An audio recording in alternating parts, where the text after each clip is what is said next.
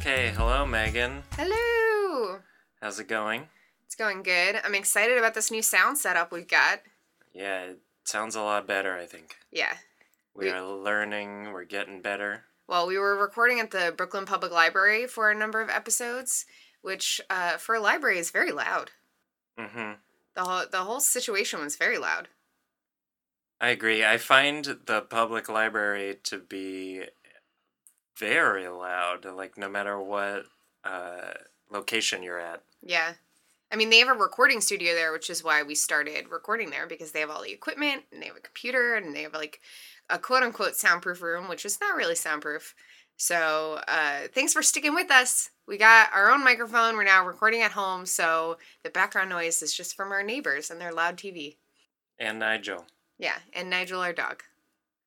We are a little bit bummed out. We saw this great looking wedding online, and we are not going to be able to do any of the elements of it, and we like all of it. Yeah, everything about it was like, oh, yeah, flower crowns. I love them. Oh, her dress. It's so great.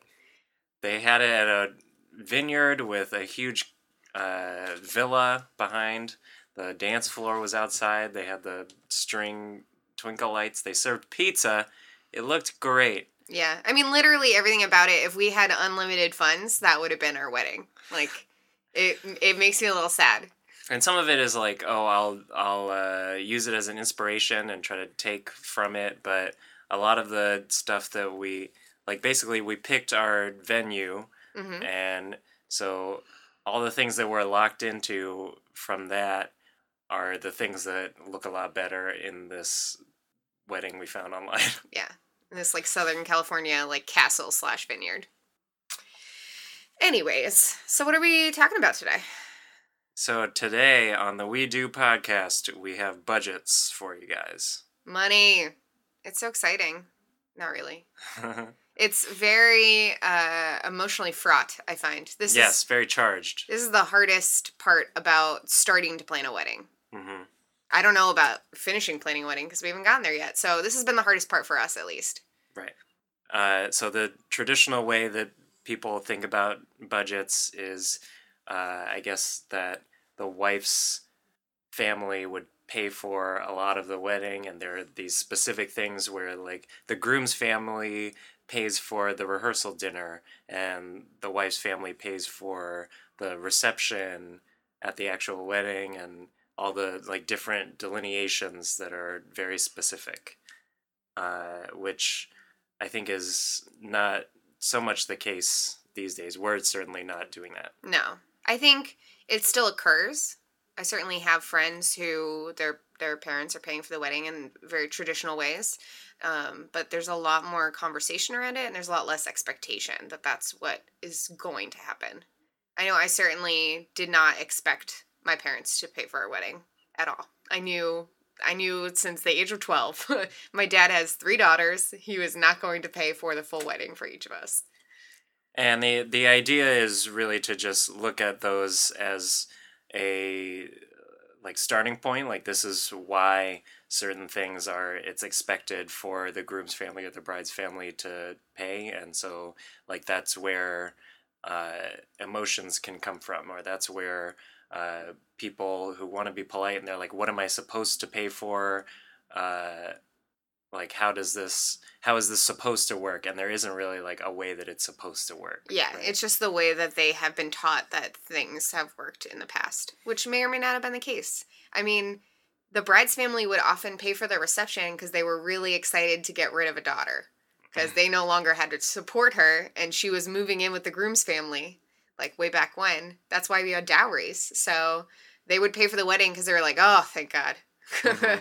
And I'm not really sure where the rehearsal dinner and the groom's family came from, but yeah, that's not the way that we're rolling, and it's certainly not the way that everyone should feel obligated to split up the budget, for sure. And when you get into specific things, if you as a couple are paying for specific things, or you're getting support from people, it can influence how you decide to spend that money, and how, like, if you have certain money coming in for the reception, does that person get to decide what the reception looks like, and how like, do they hire the DJ? Do they like choose everything about it? Yeah. I think it's really important when you get engaged and you decide you're going to have a wedding to figure out who are the potential stakeholders, right? Monetarily or not. Like, you have parents, do you have step parents, do you have grandparents? The two of you, obviously. Who's going to be involved both monetarily and with an opinion? And then figure out where they all stand. Like, we knew how much money we had, and if no one could contribute a dime, we knew we would have enough to have a very simple wedding reception, very like low key. Um, but then we went to both sets of our parents and said, "Listen, this is, we want to get married. If you would like to contribute, let us know how much." And if you want to contribute, do you want to contribute a specific amount that's just used generally, or do you want to buy specific items on the budget? Do you want to pay for the cake? Is the cake really important to you? Do you want to pay for catering or an open bar? So it's important to figure out where people want to contribute, if it's an item or if it's just generally to the overall budget, and if that money comes with any strings. The strings, I think, are really important to get out of the way in that initial conversation, to find out, do they think this money is going to be spent for a specific thing? Do they have expectations unspoken that you don't know about? Like, do they think they're going to get to invite a group of people to the wedding that maybe you don't know? Which sounds crazy to me.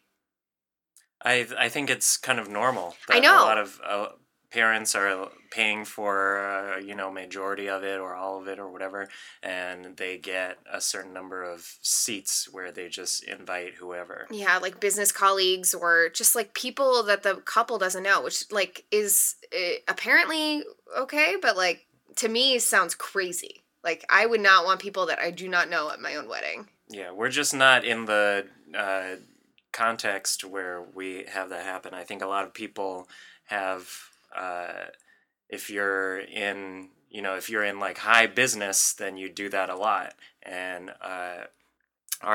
so Megan and my dentist, we have the same dentist, and I told him that we were engaged, and he told me about getting invited to clients' weddings. That's crazy. Like, they invited so many people that their dentist was one of the guests. I guess like if we had like a 300-person wedding, I could see inviting people that I don't know that my parents know. But we have 125 people. Like, there's no way.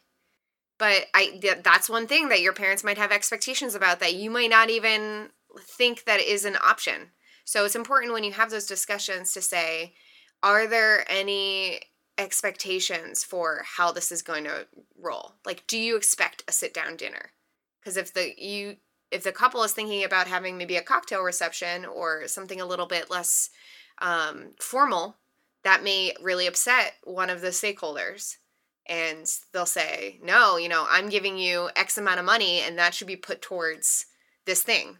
And so you need to understand where their expectations lie before you can really divvy up the money into different buckets for the venue and the photography and the food and whatnot.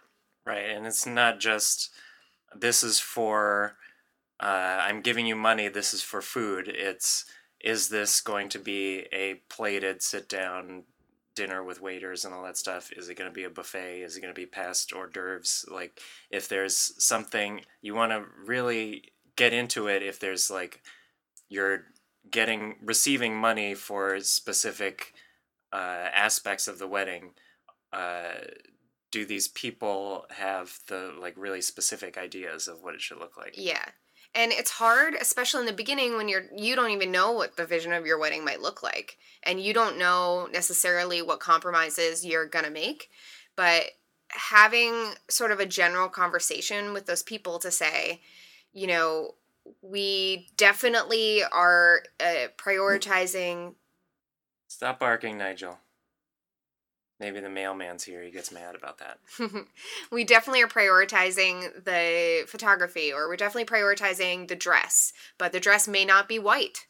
Like, is that something that you're going to be really upset about. And it doesn't mean that you can't do the thing that you want, but it means that you need to kind of negotiate that stuff. Here's a really good example. So Luke and I don't really give a shit about paper invitations. Um, like it's just not something that's really important to us. And we're online all the time, and email invitations would be perfectly fine with us. And my parents were really upset about it. And they were like, oh, just use part of the money that we're giving you for that. And we're like, no, no, no, no. That has already been allocated towards the other stuff. Like if you really wanted paper invitations, you should have said something when we had this really long conversation. And if you want to give us an extra few $100s to do paper invitations, that's fine. Otherwise, like we've allocated very little money for this category. Mm-hmm. Yeah, it's just not something that is that important. Like we'll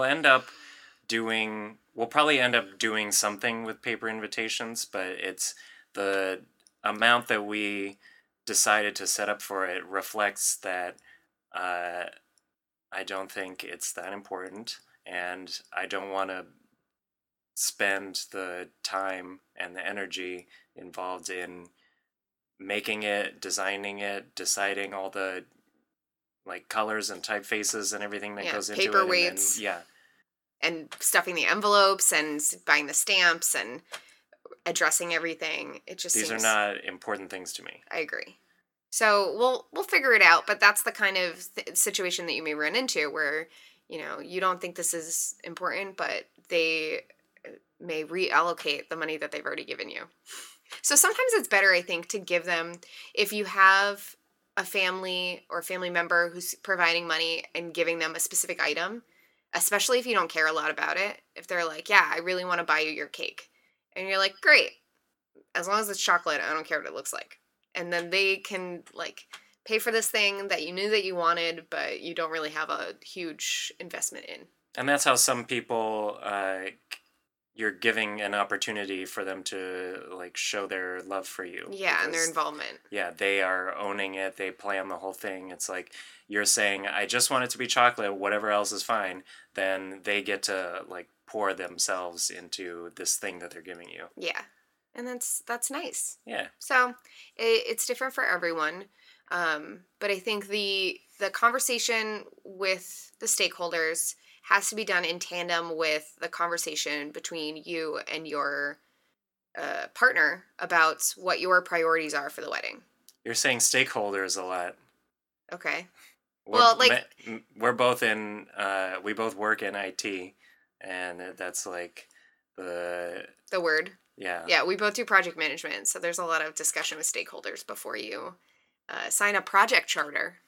And there are certain things you can take from it where you can it there are tools that you can use to sort of take a step back in terms of like in project management, the three things you have to worry about are the budget, the time frame, and the scope of work, like what's actually going to get done. Yeah. So these are the three things. Like a wedding is an enormous project. Yeah. And so if you have a certain amount of money and you know when it's going to be, then the only thing that can change is the scope, like what it ends up looking like. Exactly. And if there are demands on the scope, like it has to be outside, it has to be in a tent, it has to be a sit down dinner, it has to be in like a country club or this certain church or whatever, then you kind of have to have the conversations of if those are the things that have to be fixed, then either the time or the money has to change. Yeah. And it's not like Or they're the only things delivered. right, like it doesn't have to be uh like a fight Yeah. necessarily if you are getting signals about stuff that like is not important to you, but people are trying to change around the idea of your wedding. You can say like this is my current plan. If you want to add these things, I don't have a problem with it, but this is the consequence. This is what changes. If there is a certain thing, we have to get married in like your grandparents' church, then the time frame changes, which means everything we planned, I can change if this is really important to you, but then we have to delay the wedding. And if that doesn't bother you, it kind of bothers me. So here's like where we need to talk about it. Yeah. That kind of thing. Instead of like, no, I'm not going to change it. Yeah. You're in poopy. Okay, you're in poopy? You're a poopy. You're a poop head. That's how you guys argue, right? Yeah. You're a poop head? Yeah. Right. Okay. So yeah, I think that's a really good summation of how you need to recognize that like this is your day for your partnership and it's about you, but it's also not about you. Because if marriage was just about the two of you, then everyone would elope.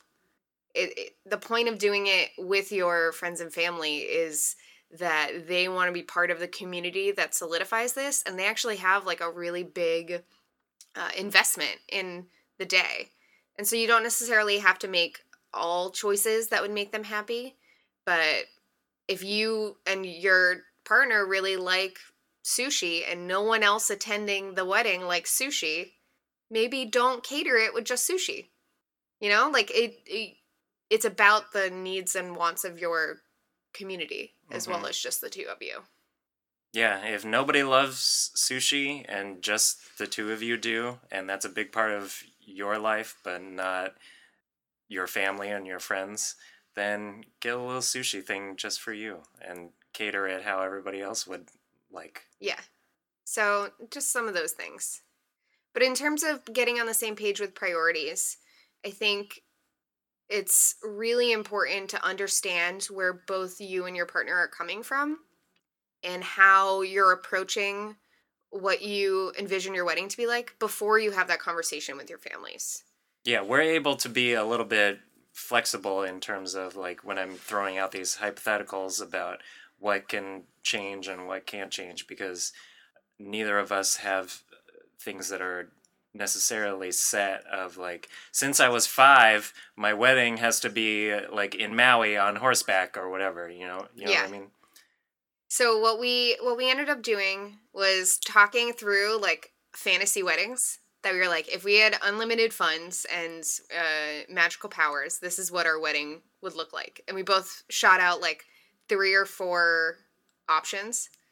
So yeah, it wasn't like this is the one wedding I must have. It was like, wouldn't it be great? And then what we did after we discussed those fantasies was figure out what those things have in common and kind of distill those down to what our priorities were. So here is one of mine. A lot of what we pulled out ended up getting reflected in this wedding that we saw on Facebook. Oh my God, I know, it was so sad. Maybe we can put a link to it like in the notes or something. Yeah, let's put a link to it. So one of mine was getting married at the Prospect Park Boathouse, which we live not very close by, but close enough in Brooklyn. And it's beautiful, and it's an outdoor venue, and we would roll up in a boat together. And like the visual vibe would be about like sea glass and driftwood. There would be some like pastel greens in there. We'd have Manny and Gilbert, which is this amazing like jazz band. They're so good. They play at the Jazz Festival here in Brooklyn. And then at the end of the night, or we would have a wish lantern release. You know those things you like light up? They're like made of tissue paper and they float into the sky. Mm-hmm. At the end of the night. And then we would go to the Bell House, which is also nearby. It's like a dance hall. And we would have a 90s dance party as our after party. And so what I got out of that was I really wanted good pictures. Like I could just imagine how great those pictures would be. I wanted to be outdoors in nature. And I liked that it was like near home. So it felt like a comfortable community sort of aspect. Mm-hmm. You want to pick one of yours? So mine is a castle in Provence, like a destination.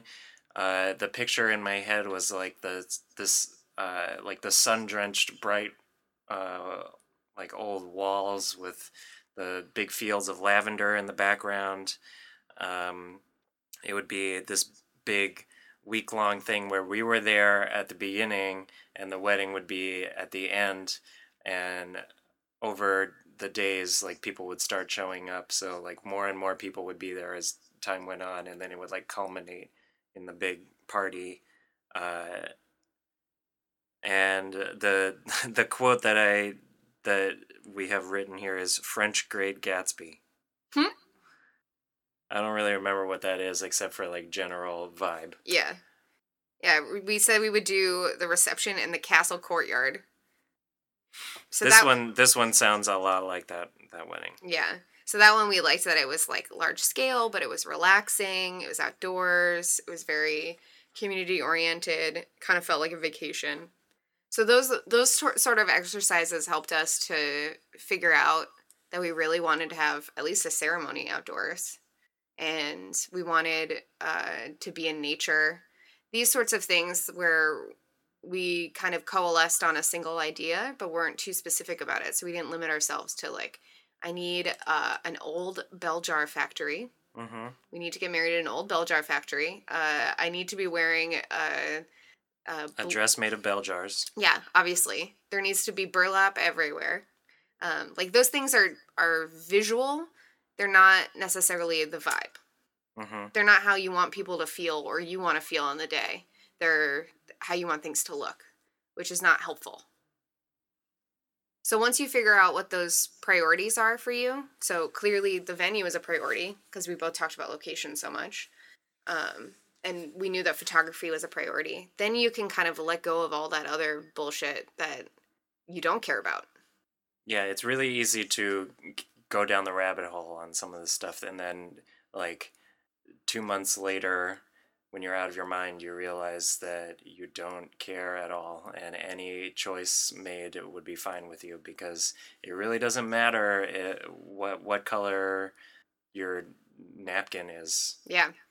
Like neither of us are really into fashion, so we just don't really care a lot about what we're wearing or the bridesmaids or the groomsmen. And well, obviously we'll be wearing something. We're not going to do it nude, but Mm-hmm. it's not something that we're like putting a lot of money towards. I'd much rather use that towards having an amazing venue. If anyone's done a nude wedding or you know somebody, don't Google nude wedding though. No. But if you did a nude wedding, please send us pictures, hopefully blurred out. I don't need to see your junk. Maybe that'll be a show like Naked and Afraid. Except Naked it's- and married. Yeah. That's funny. So I had an idea to think about a couple different like price buckets and talk about what do you think would be uh, like a nice wedding or a good wedding or something that you and I personally Would do. yeah, for Okay. that amount of money. Great. So uh, if you had like uh, so the unlimited amount of money, we kind of like discussed that Yeah. where these different fantasy ideas. So if we had a smaller amount of money, which for weddings I guess is What we're like spending? 15. Oh, okay. Oh no, 15 is probably small. It's hard also because we're in New York City, so like we're in like a very high cost location. So everything that seems like a budget here is like extravagant if you live in the middle of the country. So let's do it this way. So our budget, what are we doing? We're going to a like an arts conference center. Mm-hmm. So the reception is there. It's on a hill overlooking a lake. So we have like a big nature aspect. It's 125 people. We have We're self DJing, no band. Right. What else about it? We're doing very little flowers because it's so beautiful. The location is so nice. We're having a buffet, and it's like sort of the lower end of the options because Right. they're expensive. Hmm. And we're doing a wine and beer bar. So if we had half of the budget that we have now, what would we be doing? I feel like we would. I feel like we would do something like in a like public park. Mm-hmm. And like have a ceremony in like a public park and then have like sort of a picnicky reception. And Maybe there not are, in the park, but like somewhere outside. I think summer camp weddings are probably too expensive for this budget that we're talking about. I would find some place that's like a campground and like rent the whole thing. You know mhm. what I mean? Just like a regular like Yogi Bear campground in like Cape Cod or like southwestern Massachusetts, and just rent the whole thing for like 2 days, and then have everyone like bring their own tents and like figure out their own situation. If they want to sleep in their car, they don't want to stay there, they want to stay at the Motel 6 nearby, like good for them. And just make it like super low key and relaxed. That that's really tough to me. Why? You wouldn't Like want to do it? accommodations wise, like how people like having people like camp out Oh. at the place. Yeah. I mean, we could probably find a place that has like cabins. But like that's also up to them, I guess. Yeah. If there's an option nearby where you can like pay and go to a hotel and stay Yeah. there, like So that's how normal weddings work. yeah, but then I would do that, and it would be like we would be able to self cater. That would save a lot of money. We'd be able to buy our own booze, Hmm. and it would just be like a huge barbecue.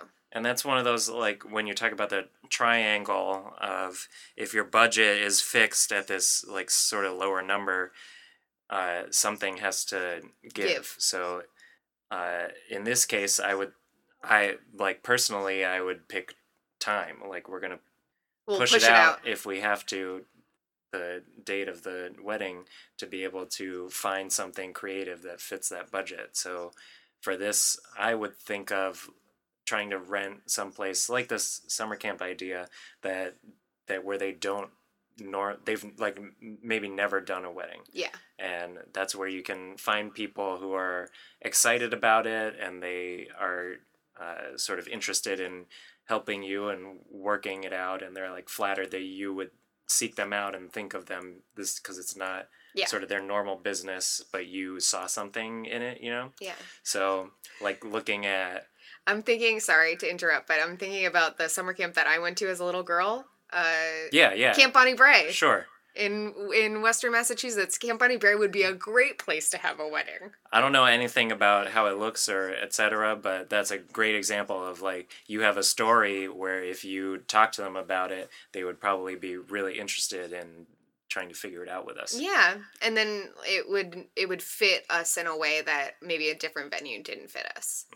So I would be like trying to find places like that, renting out theaters. Should we go one level lower than that? What would you do if you didn't have any money? If it was like you had to do it free? I would probably do a backyard wedding potluck, and I Mhm. would see which one of my family members has the biggest backyard and then convince them to do it for me. But Right. backyard weddings still are expensive. Like there's no way to do it without any money.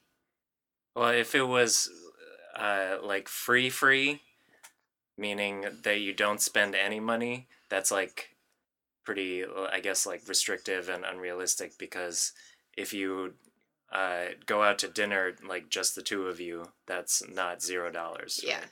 I think I would do like some sort of backyard wedding. The other thing, one of the non-negotiables we didn't talk about was because we're so into being outdoors and being in nature, and that's important to us. We really wanted to get married during wedding season, like spring to fall. Mm, And you can save so much money if that's not one of your non-negotiables by just doing it off season or doing it midweek. But both of us are just not, I'm willing to pay for like peak season and weekend. right. It certainly helps if you want to get married or if you're okay with getting married on like a Tuesday afternoon in January. Yeah. And some people are. It's just our families are far flung, and it would just be so inconvenient to everyone. And I want to party. Hmm. I don't want to have to go to work the next day. Yeah. I don't want them to have to go to work the next day. Cool. Yeah. Budgets. We figured it out. Yeah, I mean, there's so much more to talk about. If you have tips you want to share, if you have stories or ideas of good ways to have these kind of like budget conversations, let us know. Drop us a note. We'd love to hear from you. You can email us at wedopodcast@gmail.com. You can also subscribe to us on iTunes or Stitcher or TuneIn or wherever you listen to podcasts. We're probably there. Yeah. And please leave us a review and a rating so that other people can find us, or you can suggest us to your friends, because we love you and I hope you love us. Is that too needy? No, I liked it. Thanks, guys. Goodbye. Love you.